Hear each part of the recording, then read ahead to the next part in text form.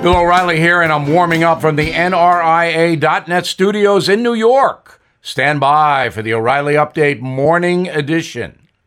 On this Tuesday, a recent study found that about 30% of Americans age 60 and up are essentially broke.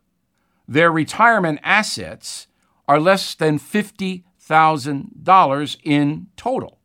Now, to retire in relative comfort, not lavishly, you need about $50,000 a year in the USA, not in total.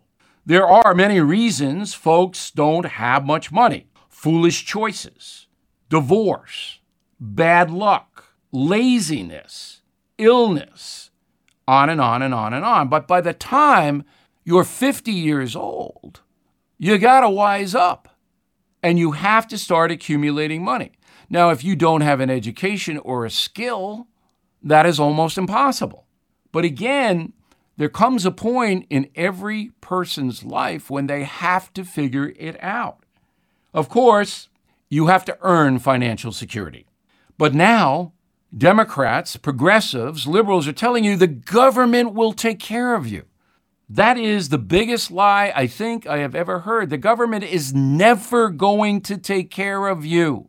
You must take care of yourself. And for you younger people listening to me right now, start saving your money. You're going to need a lot of it when you retire. Now this.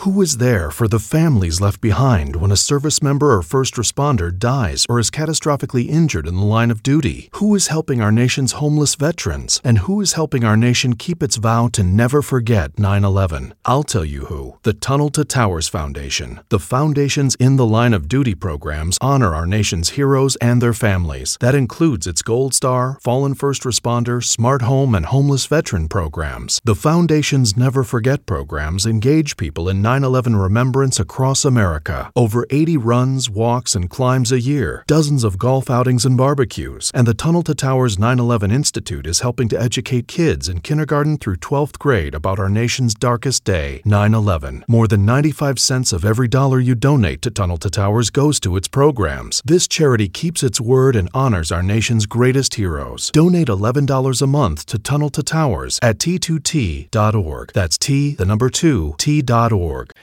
That is the Morning O'Reilly Update. More analysis later on.